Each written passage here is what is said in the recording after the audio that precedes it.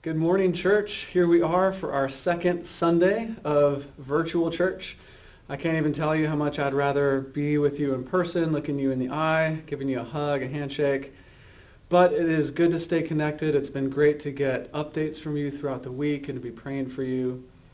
Fortunately, no members of Warehouse have yet tested positive of the virus. I'm grateful for that. But I know some of you are beginning to have friends or family who have tested positive or who are waiting on results. And so please keep us updated. We love to be praying for you and following you along in that journey from day to day.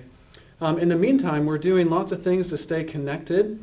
One, we're doing this Facebook Live thing every day at 2:42. We're connecting. Mike has done a great job kicking us off this week with scripture meditation and prayer and pastoral guidance. We sent out this care and connection form as well, which is really our desire to know how to care for you in this time. If you have a prayer request, if you have a pastoral care need, if you want to join a virtual group, we'd love to know and get you connected in that way. And then for kids and families, Lori and Heather have sent out an awesome resource on Friday, something they're going to do every week while we're in this mode, while we're operating in this way. And as we go through, all of the links to those resources are available now on our website. If you go to our homepage, there's a button there that says COVID-19 response. Click through there to a page and you can find the Facebook Live links, the resources for kids and families, the community care response sheet, and all the rest. And then in terms of engaging with our neighbors, I'm really thrilled that our building is being used as a donation drop-off site for supplies for families at Ashley Park pre-K through 8. This is a wonderful partnership that goes back many, many years, and it's great that we can be supplying these essential supplies for them. You can go to the Amazon wish list and order supplies to be delivered here, which again you can access that link through the COVID-19 response button on our website. Otherwise, you can buy the supplies yourselves. You can drop them off here at Warehouse between 9 and 12 Tuesday through Saturday. Well, despite all of the difficulties that we and our neighbors are experiencing as a result of this virus, there really is a gift in the midst of all of this, which is that there is a stripping down that is happening, a coming back to the essentials, and this opportunity to ask a question: what really matters, right? What are we giving our energy and our time to? What is the most important thing? And as it turns out, as we continue our Follow series today, and as we look at our text from Mark 12, a teacher of the law approaches Jesus with this very question. He says, of all the things that God has commanded, of all the things to prioritize, of all the things to give your time and energy to, which is really the most important? And I don't know about you, but I am all ears to hear what Jesus has to say in response to that question, because I'm finding it hard to stay focused in this time, to prioritize and in this battle to really stay focused on what's important. Like when I get up in the morning, I find myself thinking of all the things to do, all of the scenarios to prepare for as a leader, rather than grounding myself in the presence of God. Or at the breakfast table, I can be fixated on telling my kids, please cough somewhere else except right on my plate, rather than trying to connect with their hearts as we start the day. Or when I dive into work, I find myself scrolling all of the updates and seeing all this bad news, rather than keeping the good news of Jesus before me and my eyes fixed on that. So before I read the text for today, I just want to pause and ask the Spirit for ears to hear, and that we would receive what God has for us today from His Word, and that we could be really focused on what's most important. So please pray with me. Father, there is a lot swirling in our lives, in our minds, in our hearts. And I pray that, Spirit, you would enable us to hear your word this morning, to focus on what really matters. May we be comforted by your presence this morning and motivated to put into practice what you have to say to us today. In Jesus' name, amen. All right, if you have a Bible, please turn with me to Mark chapter 12. We've been walking through a chapter of Mark every week in our Follow series, and as we get to Mark 12, it's good to remember that Jesus is now in Jerusalem, and things are really heating up. Jesus has been saying and doing some pretty radical things, like the action we saw in the temple last week, and the religious leaders are getting pretty upset. They're trying to trap Jesus, they're trying to arrest Jesus, they want to get rid of Jesus. And so here in chapter 12, we see them coming at Jesus with all of these questions, like, is it right for us to pay taxes to Caesar?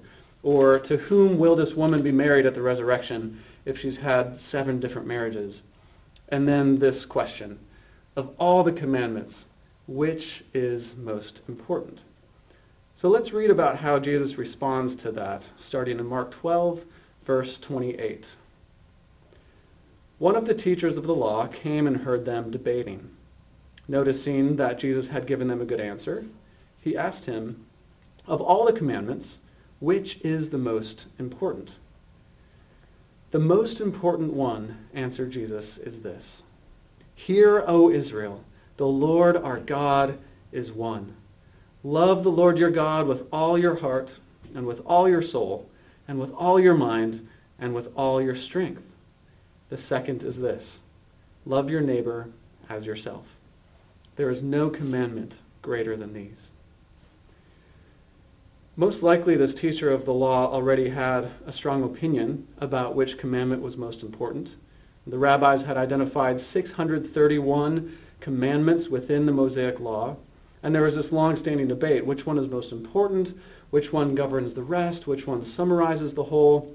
And so this teacher of the law is coming in curious and really interested in how this rabbi, how this Jesus is going to respond.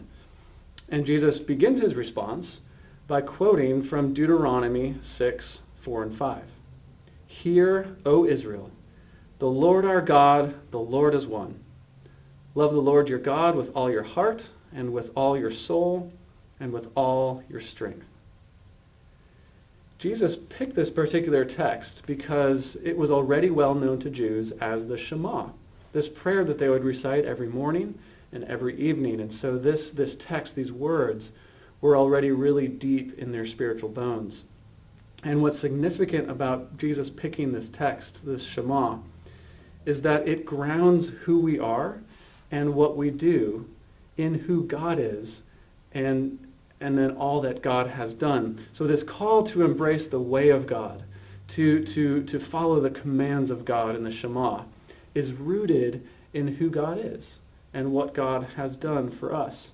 And this is a pattern in other places in Deuteronomy as well. Like a couple chapters earlier in Deuteronomy 4, starting in verse 37, it says, because God loved your ancestors and chose their descendants after them, he brought you up out of Egypt by his presence and his great strength, to drive out before you nations greater and stronger than you, and to bring you into their land, to give it to you for your inheritance, as it is today.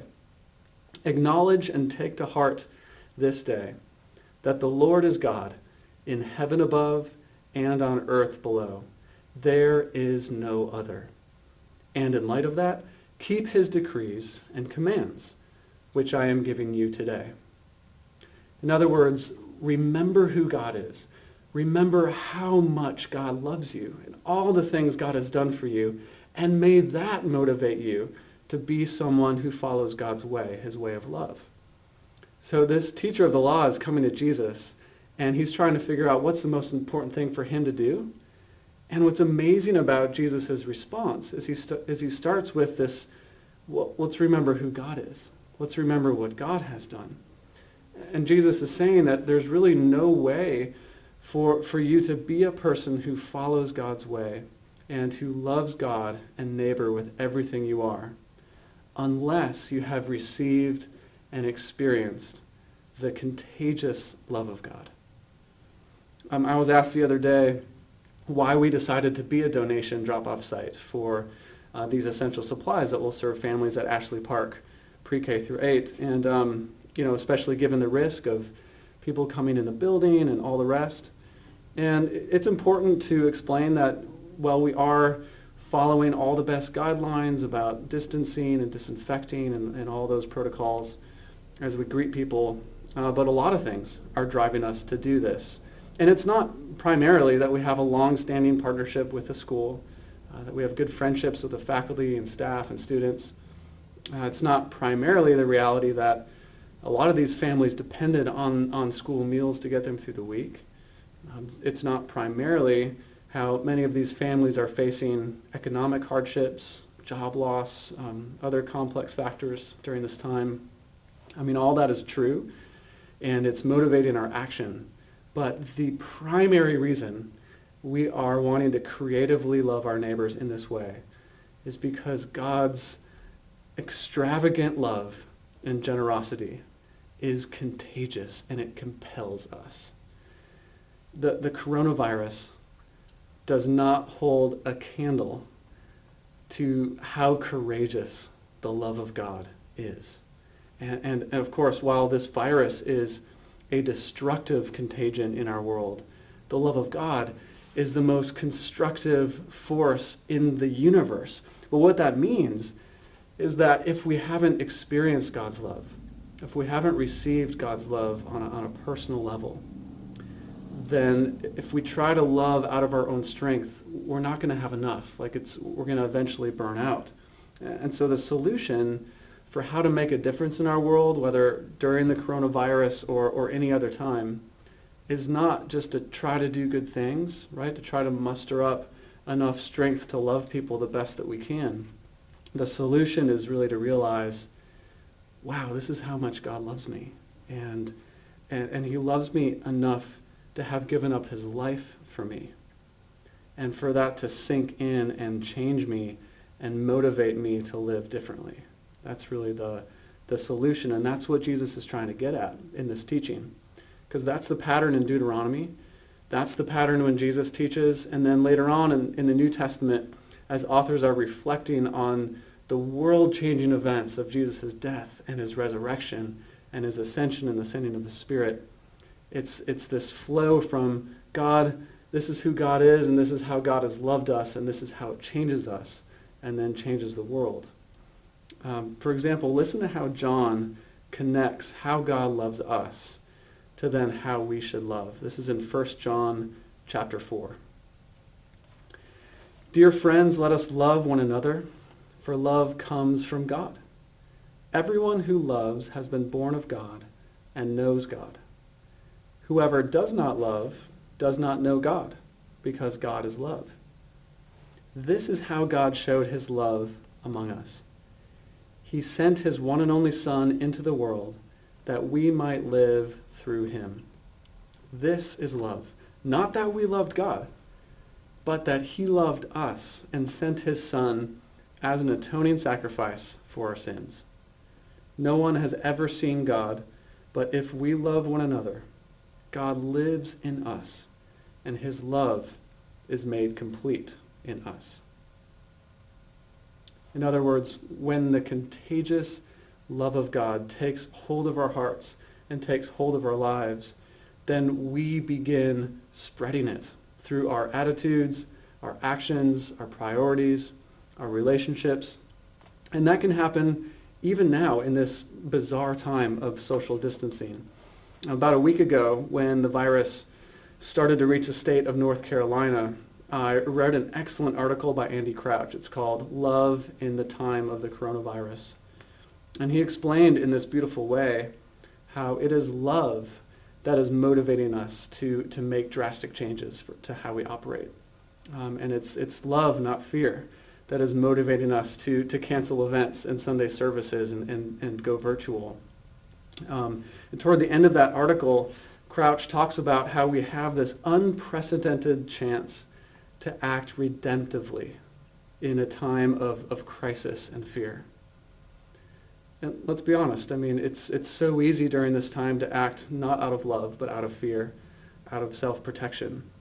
But the call of the church, of the people who have received God's love, is to act out of this love, not our own love, not something we're trying to muster up on our own strength, but out of the overflow of God's contagious love that brings restoration through sacrifice.